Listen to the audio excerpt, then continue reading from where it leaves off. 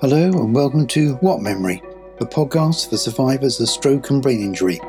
I'm Stephen Masters and I'm here with Josh Reed. We both had strokes. We want to share our experiences, find out how other people live with brain injury and investigate what's new in brain injury research.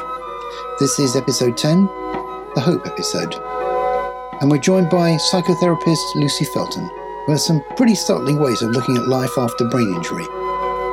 As well as running a hugely successful therapy practice, she founded Brushstrokes, the art workshop for stroke survivors where Josh and I first met.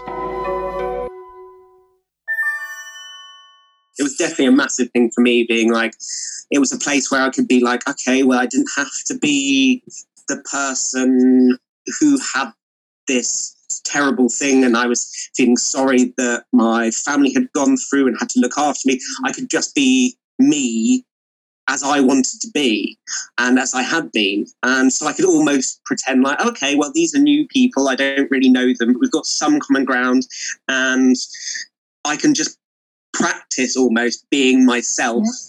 We once asked you, what do the people at Brushstrokes have in common? All the people who've had strokes have in common. And your answer was loss. They all had loss. And I wonder if you just kind of explain what you mean by that. Yeah, so I think, going through a stroke, that's a big life-changing event. And I think that there is, in regards to kind of experiencing loss, I haven't found a stroke survivor that, hasn't experienced it, whether they've, named it as loss or not, but actually the majority of people kind of understand that, there has been some loss here. I could have physically lost an ability of my part of my body. I could have lost my memory. I've lost maybe my identity that I was in my kind of old self. Yes. I've lost my role in the family, and actually now some people might have lost relationships, that their wife, partner, husband is now their carer, and actually that relationship gets strained. Lost a job, that's a really common one. And I think, even things like loss of speech, and communication, that's so vital, and that you're having to kind of rework your brain to use different parts of your brain to communicate differently.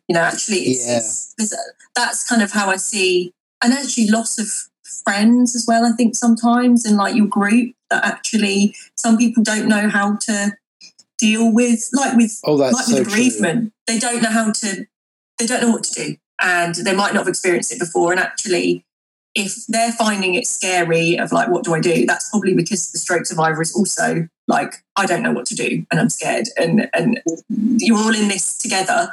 But with like bereavement, the best thing is just to be that I'm there for you if you need me, and there's no judgment, and that we're on this journey together. But I think that a lot, maybe groups of friends and family, they have fears and they don't know what to do, and especially when they want to help and they don't know how to help. But it's just kind of education and knowing that professionals can help. You don't have to do it all. True. Because I found that I kind of really felt that whole loss thing was definitely going on for me. I just felt I'd lost so much when I had the stroke. My whole way of life and the whole way of thinking and what I could do, and my speech was a problem. It's better now, but even walking is now, and my balance is gone and stuff like that. But it was very different from losing my parents, who are both dead now. There's a kind of sense of loss about them. I lost my sister to breast cancer many years ago, and there was this huge sense of bereavement about that. But when you lose yourself, as opposed to, but somehow I could process the fact that my parents had died. It was kind of like, well, they were going to die anyway, and I knew it was a shock, but you kind of contextualize it with the rest of your life and the rest of humanity. But when you lose yourself and you can't find yourself anymore, that is a sense of loss that's completely different, isn't it? Yeah, and there's not a set format. When someone dies, there's a funeral. There's a sense of a structure to the steps of what happens next, because actually, all funerals are very similar in how they, generally and even culturally, they will all share. A culture will share a similar type of funeral. But with a stroke, and when you've lost your sense of self, you're an individual. So actually, there's no set way. There's no funeral director. There's no stroke director. There's a stroke consultant, but they're going to tell you everyone's different and you're all going to recover differently. So how do you get a sense of closure and that I can move forward, or a shared language that other people understand? Like, they know what a funeral is. They send a sympathy card. They know what happens. That actually, and that's probably why other people around you feel lost too, because they don't know what to do. There's not a book to tell you what to do. So definitely something we should look at, doing a guide.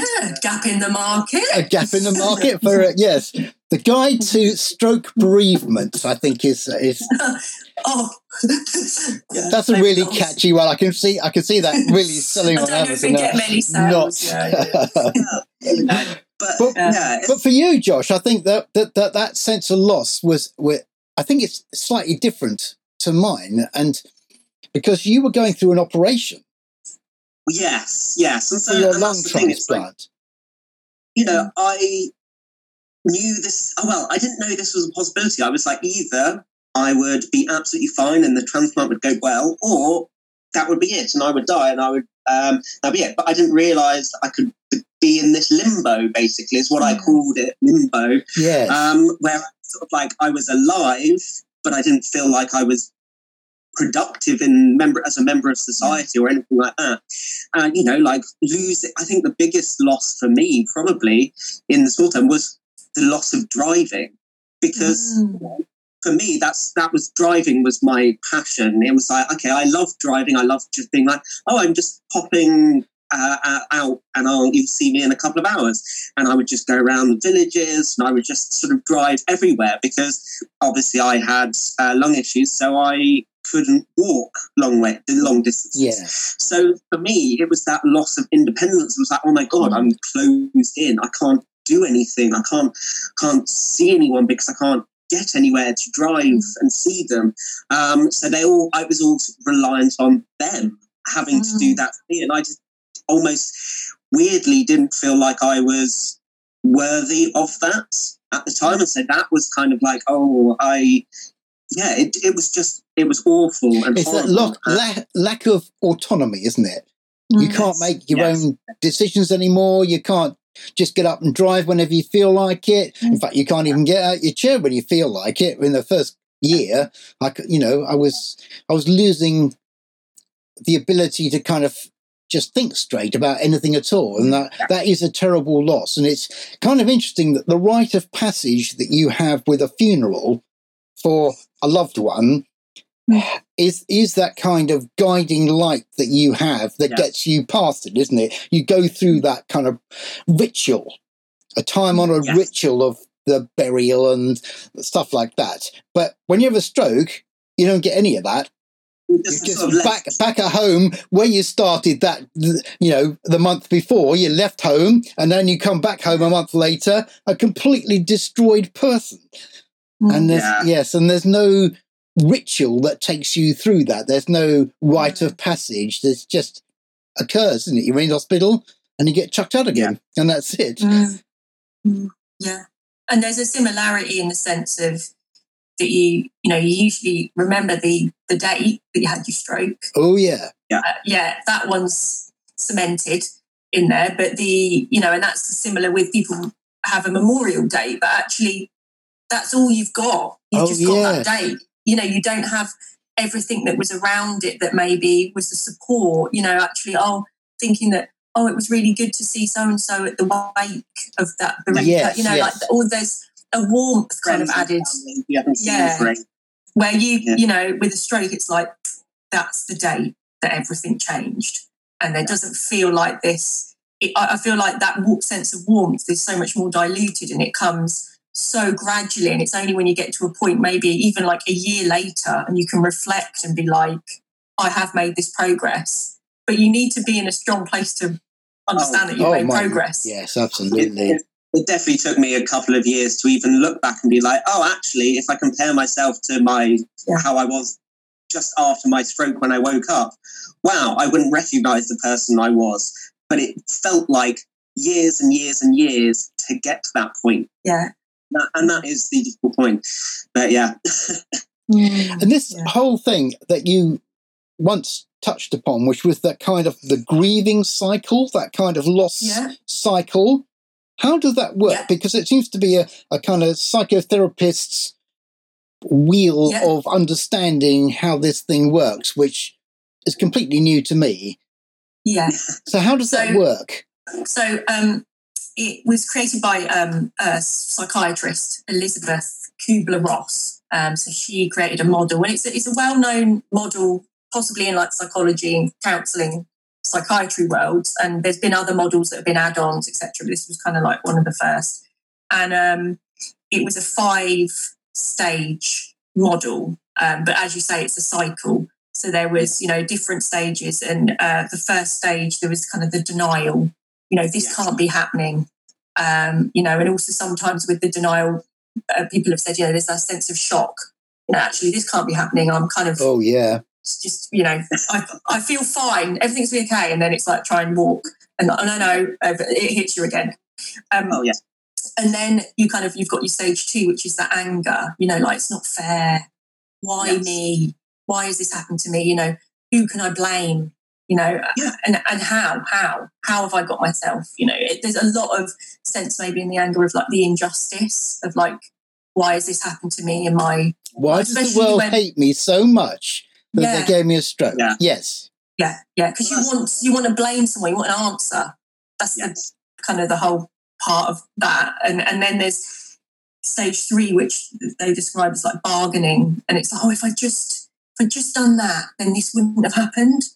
And I see that a lot with when I support stroke survivors, and I do exactly the same. And it's like you think about that week up to the stroke, and you're like, well, I was unwell, and I did have a headache, and you try and have like, if I just gone to the doctor then, which is no, reason of why you had the stroke. Like there is just elements of you're trying to claw onto kind of something of if I changed that, maybe this would have changed. And, we know that stroke doesn't discriminate, and it's just it's a life-changing event. There's obviously risk factors you can avoid, but for some people there isn't any. And, and as like you say, Josh, those complications that of your operation, like you weren't really aware that they were going to, this was so unexpected.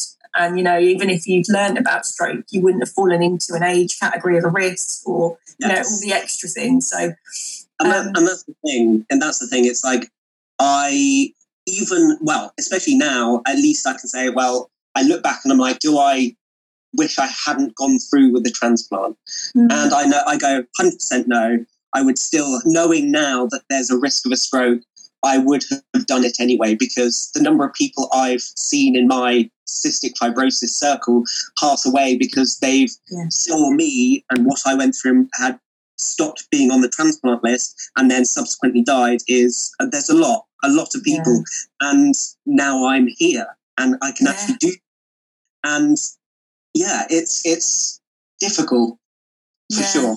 Yeah. And also, I'll finish the cycle because I know what will happen. I'll go off piste. And then there's stage 4, which is kind of the depression.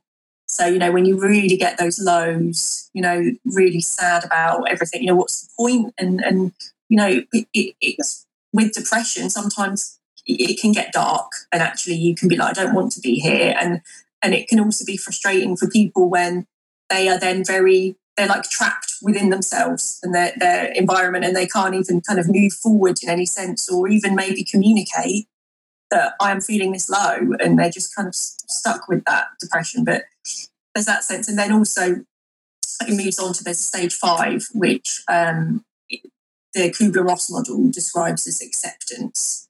So you've got to this point where I've got a level of control in this, I am going to be okay. And I also read another model that described that as adjustment. So if you can't feel like that you're at acceptance, actually you've adjusted, you're at adjustment. That's good enough for you right now, because actually with a loss and with a bereavement, we can't always accept that that's happened, but we can kind of grow around it and make like a new normal, a new version, a new chapter in our life. And that's okay. So yeah, with this, that's the kind of the basic cycles, and the cycle, and they basically, the Kübler-Ross says that you don't, most people don't just work through it like that. Yeah. You can do, but sometimes you'll go back, and, years later, you might end up back at one, and but there is that sense of that there is hope in this cycle. And so I think, even if you're reflecting on Stephen about earlier when you were saying that, you'd lost your parents and there was a bereavement there, and then there's a loss now with the stroke, or what you'd experienced of loss, you might be able to, they're very separate, but these stages of this model you might be able to relate to both of those experiences. Do you know what I mean? Like sometimes the model can actually, it's more about the feelings. It's not about the events, that actually sometimes the feelings and can link. I think for me is in the very early stages of the stroke, when I was in hospital and just out of hospital, I thought that I would get back to what I was. And that was my kind of goal. I thought, well, this is a terrible thing that's happened to me, but I'm going to start working towards getting back to where I was. And I'm going to go back to work, and I'm going to, carry on my life as I was before. This has been this awful blip, but we're going to get over it. And I had lots of support, so that was good. And I remember being in hospital and just sitting on my bed and practicing raising my right arm every morning. As soon as I woke up, I would practice, just to think, because I couldn't move my right arm. And I was thinking, I'm never going to draw again, hence the brushstroke things. But but I got really worried about it. And I thought, I've got to keep working at it, and I'm eventually going to get back to it. But much later, a year later, I realized I was never going to go back to what I was before. And that's when the cycle started. Whereas before I'd been very gung-ho that it would all turn out all right in the end, that acceptance bit, or rather, I suppose, all of those things, the anger, the bargaining and everything else, it took a bit of time, but I began to realise I was going to have to accept that I was never going to go back. I was never going to recover from this. Yeah. And that's when a sense of loss really kicked in. I thought, oh my God, can I actually live with myself in this new altered state? Or is it so much of a loss that I can't actually cope with this anymore? And that's when the depression really kicked in. And I thought, no, this is, you can't live like this for the rest of your life. But and you were doing kind of what any human would do, that they were looking for reference points in their brain of like, I don't know what the future holds, so I'm going to go back and be like, I want to be that. I know that. I know what Stephen was like. Oh, you're so right. Yeah, I know that bit. So I'm just going to focus on that, and it will be okay. And I'll, and actually, there's a sense of that might come in the denial bit. Actually, it'll be fine. Yes, you're right. Yes. And then, but actually being able to kind of get to that level of acceptance, you might have done a lot of that cycle, is when you thought, actually, I'm going to have to adjust and grow around this. And look, think of all of the unique experiences that you two have been through since you've had your stroke that you would never have had. I always think about that. Like our life journey is so interesting what it throws up, but it's all about that experience, and we'd never be doing this podcast, for example. This is very true. This is very but it's like Groucho Marx once said, do you want to become a member of a club that would have you as a member? If you can understand that. In a way, I don't want to belong to this club. This is the Stroke Survivors Club, and I don't want to be here. I would like to be out in the rest of the world where stroke doesn't come into it. Brain injury is not a word we ever use, and because I never used it before. Yeah.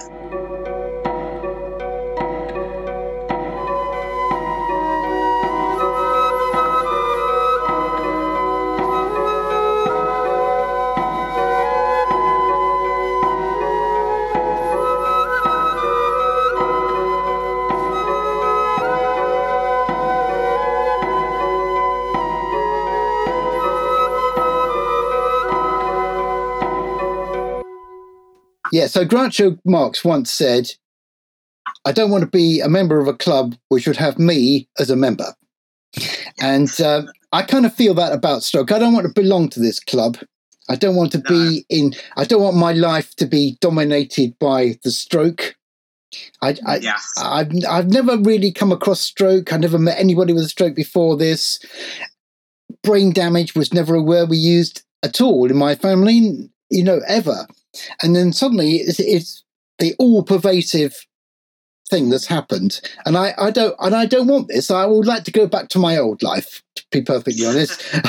and as much as I like you guys, I really wish I'd never met you, because you're just confirmation that the stroke has actually happened in a terrible, terrible way.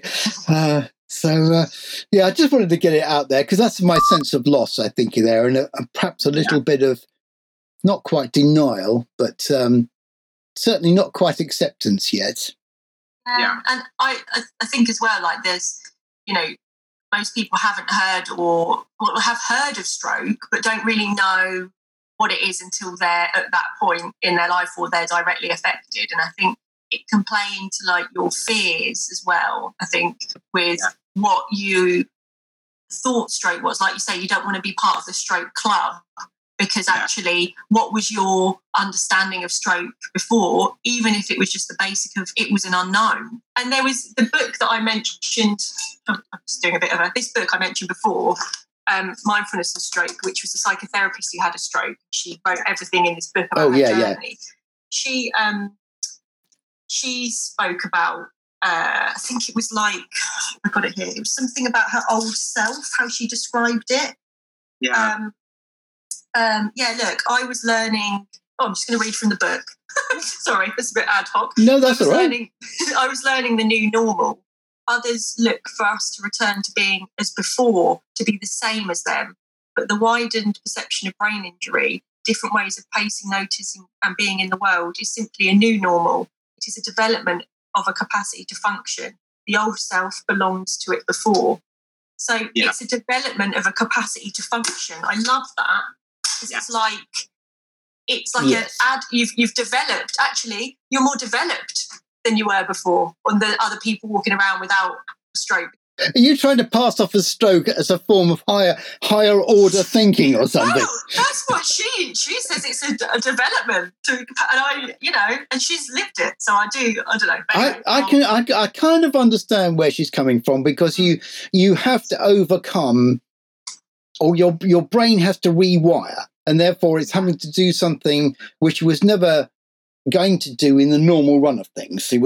My brain was never going to have to rewire itself to get around a massive hole in my head. So in a way, there is quite a remarkable achievement by my brain that it's managed to get this far. So, but I can't quite get over the normal bit, the new normal.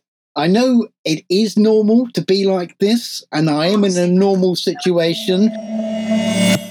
When I first sort of came out and decided, right, I'm going to work really hard to physically get back to where I was, because I lost the right side of my body and I had to get that back, I was like, right, okay. And then when I came home, I then started getting very angry, and I would always take it out on people I cared about, people I loved. And I know it wasn't fair to them at all. So it definitely has those aspects where you're like, you don't know where you are, you don't know why this has happened. So there's almost some denial, like, well, no, I should be able to do this. I did this absolutely fine a month ago. I should be able to do this, but it's so frustrating. And almost having a look, okay, physically being like, right, okay, I'm going to try and move my leg, try and use my arm.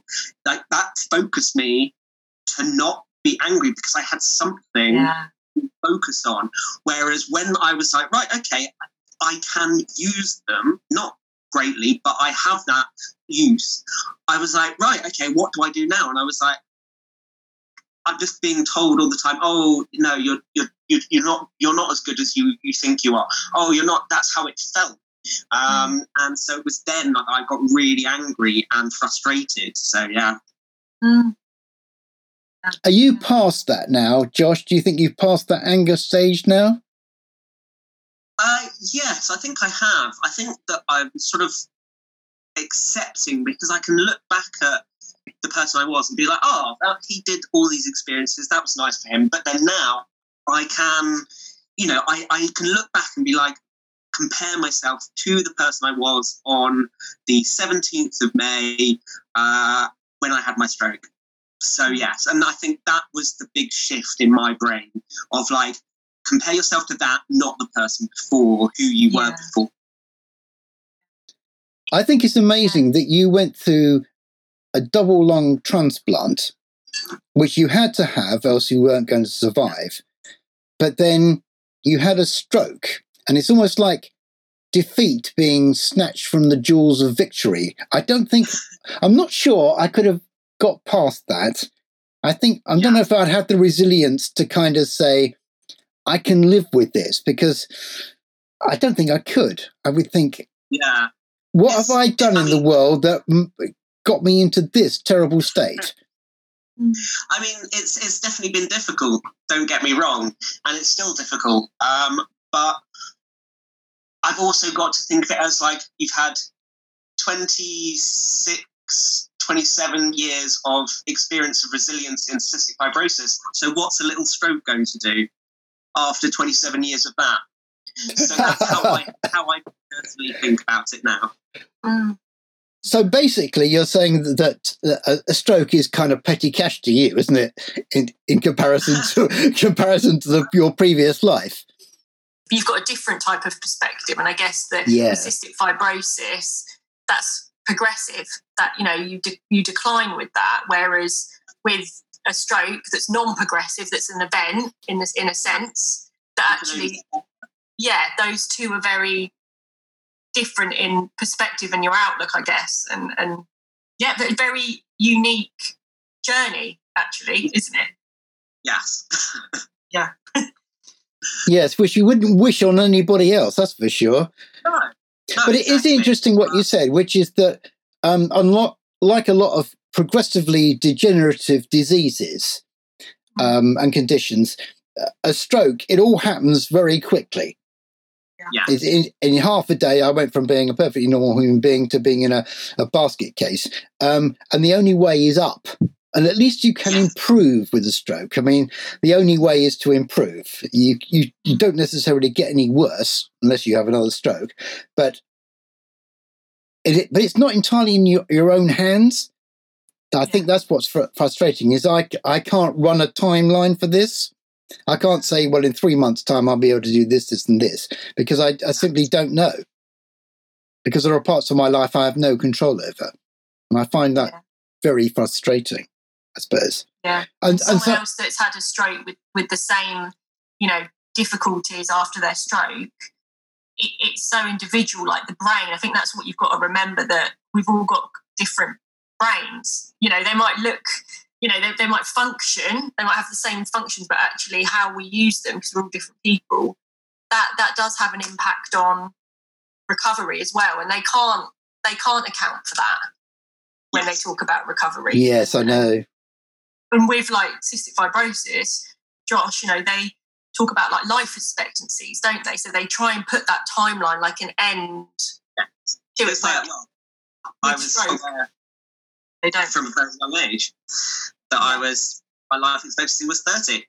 It was a massive shift in my head to be like, oh God, you could have another 30 years, 40 years now that you've had your transplant. Okay, you've had a stroke. But like, I had to talk to a psychologist, because I was like, what do I do? What do I actually do with my life? Like, I had it, and so I was like, I don't know what I'm going to do now, especially with sort of the difficulties with stroke and stuff like that.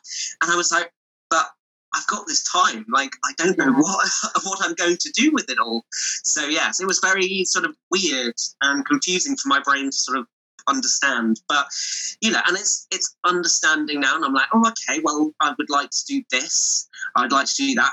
But I still sort of like, at the moment, and with COVID and everything have just sort of easing off now, it's definitely been like, okay, we're just going to meet the moment, not going to think about what you're going to do in the future too much, in the far future anyway.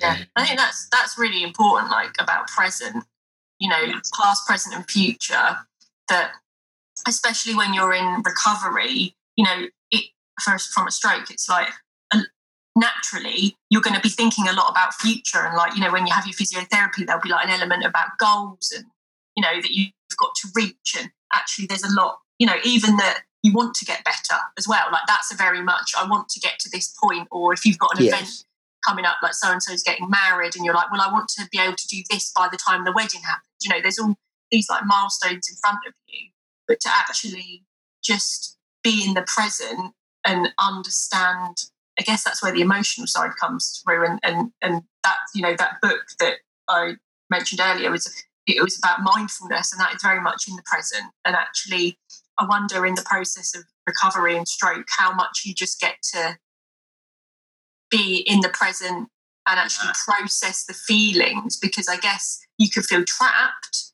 with what you're, experiencing in the moment, but actually having an opportunity to process those. And I guess maybe that's where the psychological support can come in sometimes. Yes. Like, that's the thing. I think that definitely for the first sort of like 6 months, a year, I was so focused on the present. Like, goals, I'm going to do this, I'm going to get my leg back to how it was. And then when I looked at the present, I was like, I don't like what I'm seeing now.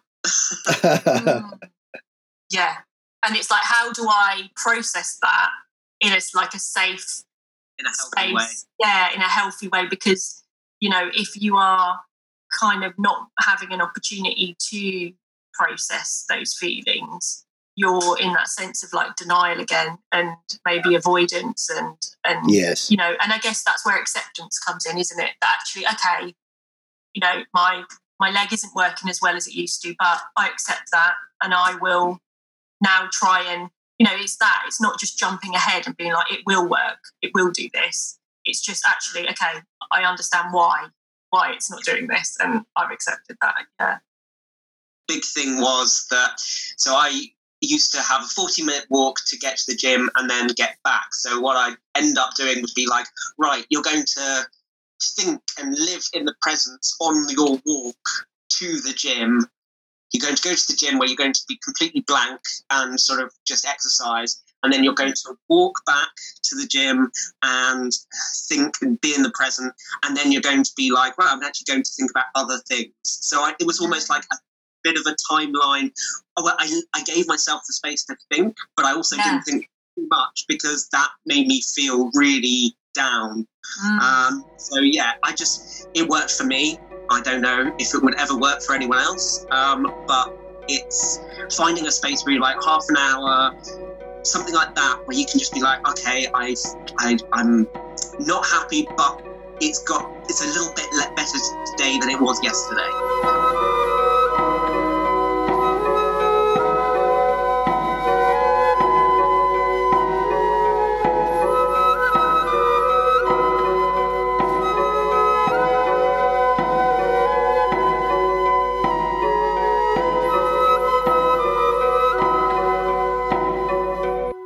There is a very funny part of that, which is that when I go out walking now we've got lockdown and everything, that I feel trapped in the present.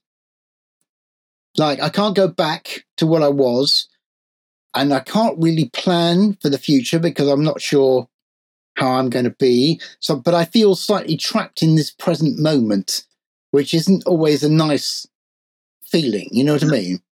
Yeah, and lockdown, I think that is, with the whole pandemic and lockdown, that triggers so much of any past experience or feelings where we have felt trapped, or we have experienced loss of freedom and independence, or it's a trauma, actually being put into somewhere where you're trapped and that you don't have that hope. And I think we mentioned that, didn't we, before? It's like the lockdown and the pandemic is like this, it's so it is. It's a parallel. It's restricting, and I just wonder, how the stroke survivors that is taking them right back to that day and when they realised and that they're stuck in a situation that makes them feel uncomfortable or anxious or worried or fearful or Definitely. You originally talked about that kind of psychological recovery process,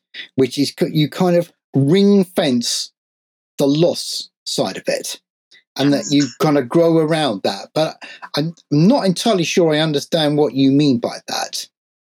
Are you kind of parking it somewhere? Well, I think, and with like bereavement, for example, and this definitely translates over into loss, we talk about that when you've suffered a bereavement, that will affect you. So let's talk about it as a stroke. So you've suffered a loss, you've suffered a stroke, and that is now part of you. That's part of your, life story, your book, your makeup, everything that's in there. But you can't take that away. That is in there as in history-wise. But what you can do is, grow round it. So like with a bereavement, you can't get rid of that's happened. But what you can do is, create I think before I explained it as there was, like if you imagine like a circle as your life and who you are, and then when a loss happens, that there's like loads of dots now within that circle, so it looks different, and it might be confusing, and it might, you don't recognise that. But then what you can do is you can take that part of you, and that's still there. That's part of who you are in your experience, but you can actually draw a circle around that, and then you grow around it, so it's still there. But it gets smaller, so it doesn't engulf the whole of who you are. It's actually just a part in the middle or wherever it is, and then you grow a bigger circle around it. And I think with stroke recovery, it can really grow a new part of who you are. Does that make sense? Have I described that? Yes. Yeah, no, definitely. So you can't ever get rid of it, but you can expand around it and kind of park it somewhere in a part of your life. Not quite the same thing, though, is it? In your archives. What? So you know that actually. Yes. There's something in that. You've got your filing cabinet of who you are with all your files and all the different parts of you, and actually, there was this massive file that was put in on the event of your stroke that took up the whole filing cabinet. Yes. And that's what it was all about for a long time. But actually, if you work through that and work out what you need and what you don't need in that file, that's going to get smaller. And then eventually you might even want to archive that. It'll still exist, but actually there'll be much more room in the filing cabinet for you to put new files in and grow your life about whatever you want, whatever you choose. Yes. Definitely. And I think that sort of comes to sort of accepting it happened, being like, right, okay, but I'm not going to let this affect my whole life and what I want. I'm going to make a reasonable, and that's the most important word, reasonable, sort of like, right, okay, what am I going to achieve? Obviously, if you're in a really bad state, that might not be possible. But, for me, for example, I was like, right, okay, this happened, but I'm going to sort of try and, push the boundaries of it a bit to see where I can. I'll be like, oh, okay, well, that was too much. I feel exhausted and have like 3 days in bed because I went out for a weekend. Whereas, like, okay, if I went out for a week on a day, then actually, and I had like a more chilled day, the next one, like, oh, maybe I can do that. And so it's sort of almost like accepting the limits of you, but not always thinking about it. Yeah, understanding your limit, that your limit line's changed, hasn't it? Yeah.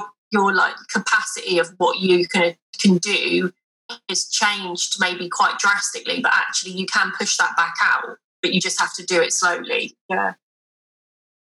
I always felt that I didn't want the stroke to define me. That was very important. I didn't want to end up with a life story which said, "Oh, he went to art school and he was a graphic designer all these years, and then he retired, and he had a family and everything like that. Then he retired, and then soon after retired, he had a stroke." The end. And I didn't want it to be that story. I wanted something to continue after that, and I was kind of hoping that it wasn't going to be the stroke that defined the next part of my life, because I was only 65 when I had the strokes, which to me was, unbelievable, really. But I realized that if I kept thinking like that, that actually wasn't going to work out like that. It was going to be the stroke did for him, basically. And so I've always wanted it to once I've taken on board that I couldn't ever get rid of the stroke as a kind of mental concept, I had to kind of make use of it somehow. Yeah. And I suppose definitely the podcast. That's how one of the ways. Isn't it just? In fact, I've ended up not only is it acceptance? I don't know, but I've ended up talking about the very thing I never wanted. And that's a weird thing, isn't it? So you're not in a war against it. You're actually on the same team. So it's that accepting of, like, it probably felt like you were very much in a battle. Yes. And that you were on two sides, you against the stroke. But then there's this element of, actually, if we join the same team, we're an army and we're so much stronger, and look what we can achieve and look what we can face. But it's that part of that you need to, shake hands with it. Yes. Exactly. You've got to accept it as it happened, but then try and make something good out of it. Like, that's the thing. It's like, I was like, I don't know what I'm going to do. In my head, I was like, because I used to be a teacher, I was like, I can't do teaching anymore because of all the germs and all the stuff like that. And so I was like, right, what am I going to do? And then obviously this podcast now with the stroke. So it's like, okay, well, we have this podcast we can do. I have talks that I was doing before the lockdown about sort of my experiences and stuff like that. So, it's now accepting it and becoming part of my story, which does feel very helpful and healing in a way. And I think that's the thing. It's like talking about it has helped heal me, but hopefully other people as well. Mm-hmm. There was something we discussed before, which was the idea of meaning and purpose in life. And you said you thought that was a kind of basic human characteristic, that you had to have meaning and purpose. And I was wondering how that was defined in kind of psychotherapy terms.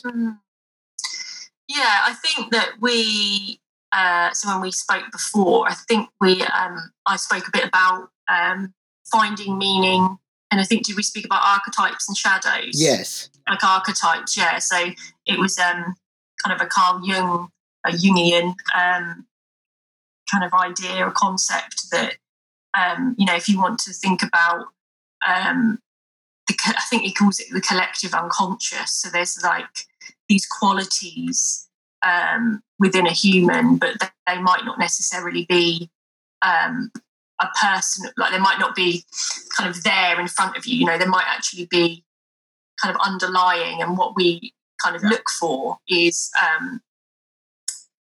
what you can do is kind of split yourself up into kind of different parts of yourself and find meaning in those. And with Jung, he explored different archetypes. So like they'd be like the warrior, or the victim, or or the queen, or the wise old man. There's all these different kind of, what we know what they mean, but if you saw them physically in front of you, you'd have to have like an idea, like a concept, like an understanding of why that relates to you. Does that kind of make sense? So it's like, actually, and what I explore with clients in counselling is that, especially when they feel like that they're only that this one part is defining them, that they might feel like the failure or the victim, or that actually to kind of open up their mind and to get them to think about, other parts of their self, and that actually, yes, you can have that, you know,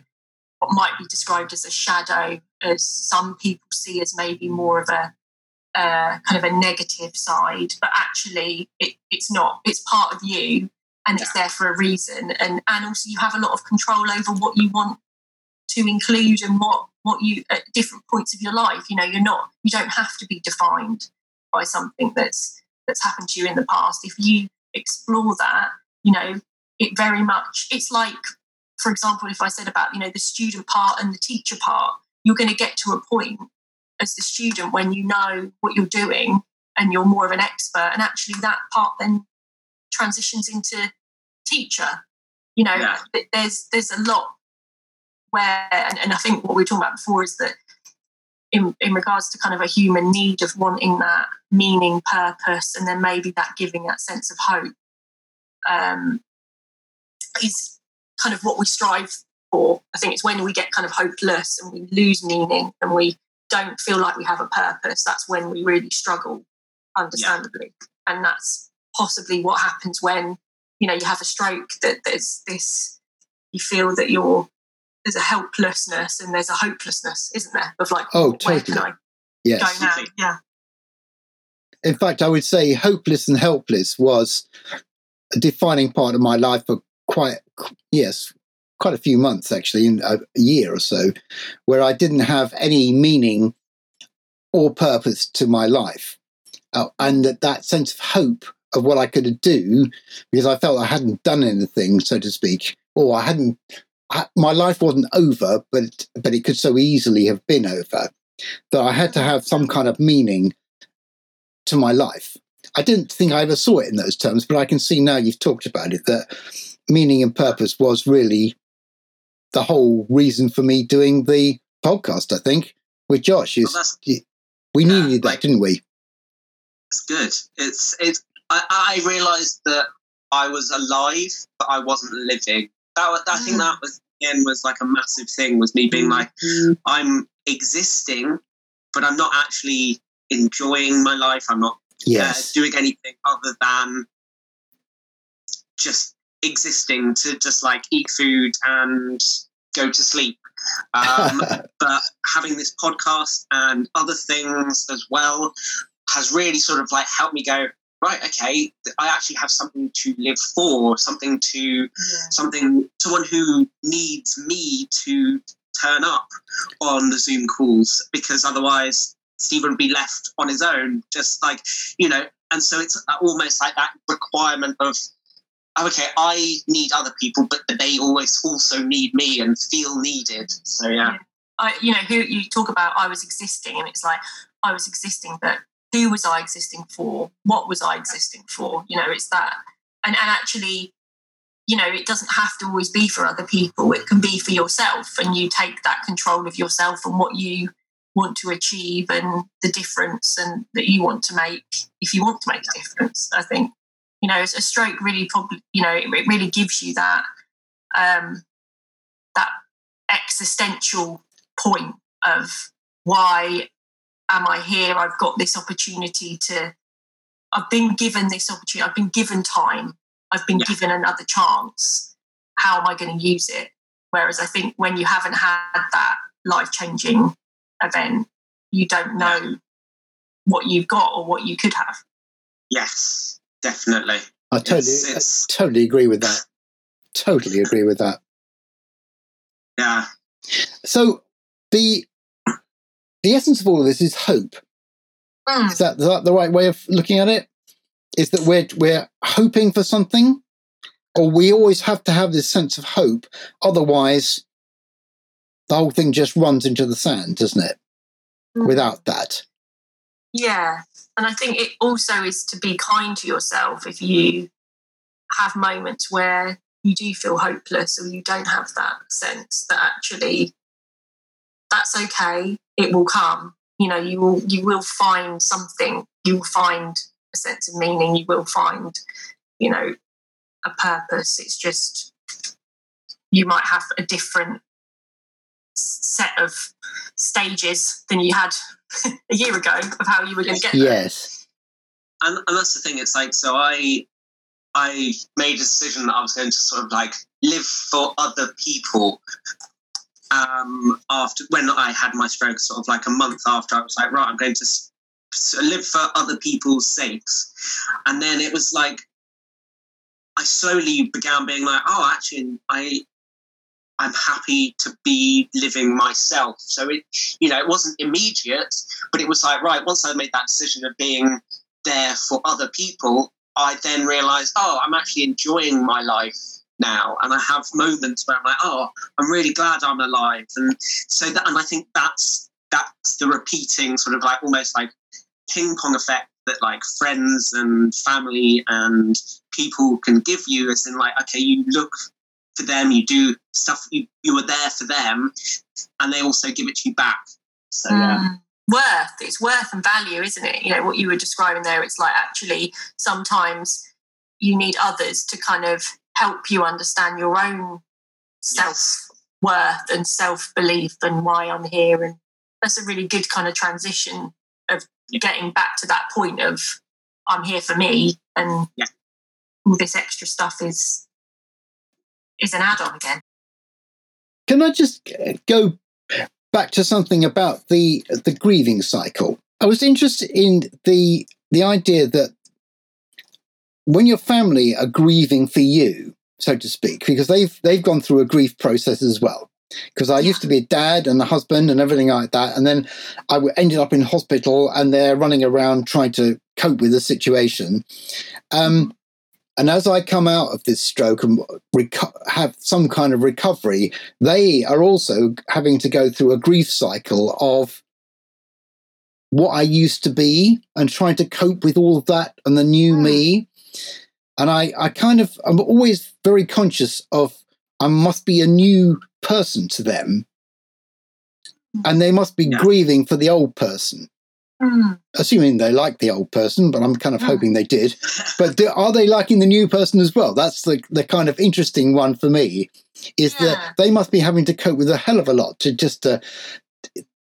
because I was one person to them for all these years, and then suddenly in a day I'm a completely different person. Yeah, exactly. No, they will, they'll go through their own kind of grief cycle as well. And I think that maybe there's something in you kind of talking about have realised actually they were on their own cycle in regards to how I was.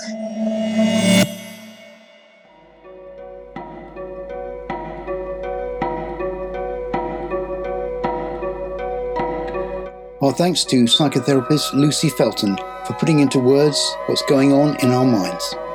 The book she quoted from is Mindfulness and Stroke by Jody Mardula. The Kubler-Ross grief cycle, as it's called, is a way of explaining the most common emotional and psychological reactions to personal traumatic events. The cycle includes denial, anger, bargaining, and depression. And within these stages, there is loss, shock, and resignation. Really, the fun never stops. Ultimately, there's acceptance and the search for meaning and purpose, which Josh and I now realise is why we're making this podcast series. Virtually everyone who has a brain injury eventually sets out on the long, hard road of the grief cycle. Wherever you are, we wish you hope. And you can email us at whatmemory2@hotmail.com. That's WHATMEMORY followed by the numeral 2 at hotmail.com. And check us out on Instagram at what_memory2. To join Brushstrokes, the art workshop for stroke survivors in Bedford, contact Lucy at brushstrokesbedford, all one word, at gmail.com. What Memory is our personal podcast. Any views expressed are purely our own or the personal views of our guests. We are not expressing the views of any organisation or business. Many thanks to our amazing sound editor, Jamie Rutherford, professional sound producer and fellow brain injury survivor. Okay, we're done. The only thing we know for sure after brain injury is that the future is unknown and daunting, but it's only going to be brighter if we plan for it to be that way. Bye for now.